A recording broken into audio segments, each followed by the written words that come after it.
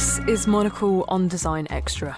It's a short show to accompany our weekly programme where we discuss everything from architecture and craft to furniture and fashion.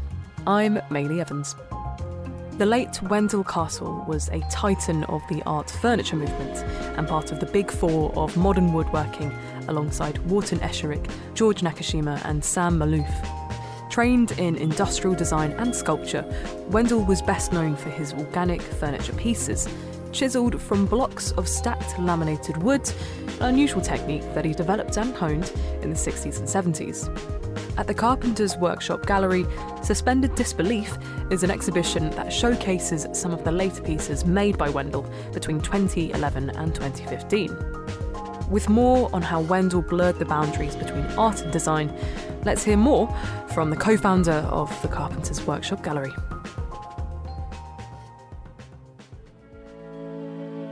Wendell Castle is considered as probably one of the most important post-war American designer. But I use the word designer, but if Wendell was with us today, he will object because he considered himself as an artist and didn't see any boundaries between the practice of being a designer and being an artist. My name is Loïc Le Gaillard. I'm one of the co-founders of Carpenter's Workshop Gallery. I remember a dinner with Wendell where he was telling me this story of him being a young artist or an apprentice, and one of his tutors was telling him that his works had nothing to do with design and he was going the wrong way, and precisely he was fighting to say that his language and what he wanted to express himself as was a free artist.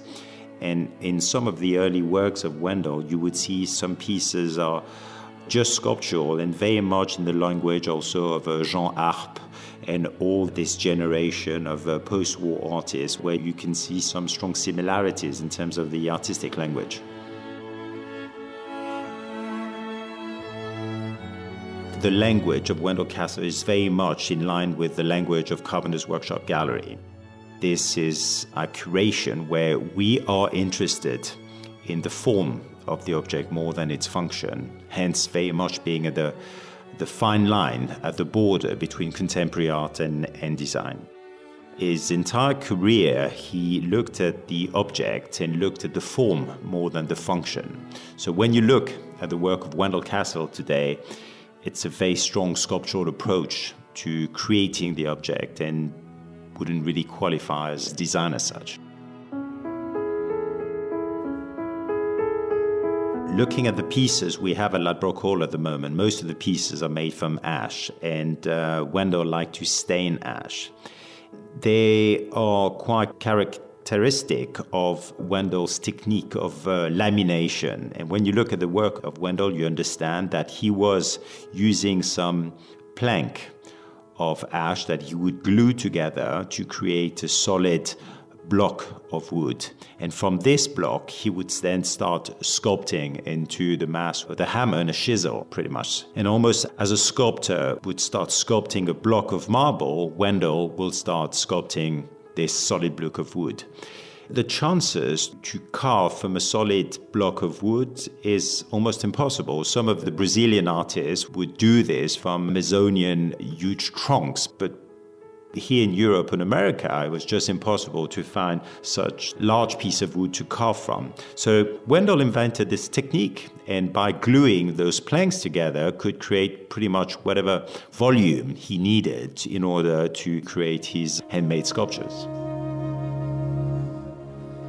Look at the counterbalance that you find in a lot of pieces. You talk to Wendell, he had some very simple sketches on paper of the final form that he wanted to achieve. And that was the genius of Wendell. He would know perfectly where the construction should be made and which area of the sculpture should be reinforced in order to find its perfect balance. It's almost if the laws of physics were just natural to him without even having to calculate anything. It was just natural to him. The free form, the organic shapes have always been at the center of his practice, and Wendell, very much like his works, was a free man, the same way the shapes he's been working on his entire life have been organic, they've been free, without any constraint whatsoever. He's one of the most acclaimed American artists, designers. There's very few works left on the market, and I guess people should take the time to come and see the show because the works are getting very rare, and there's a real scarcity to see such a strong display of artworks of the legend of American design.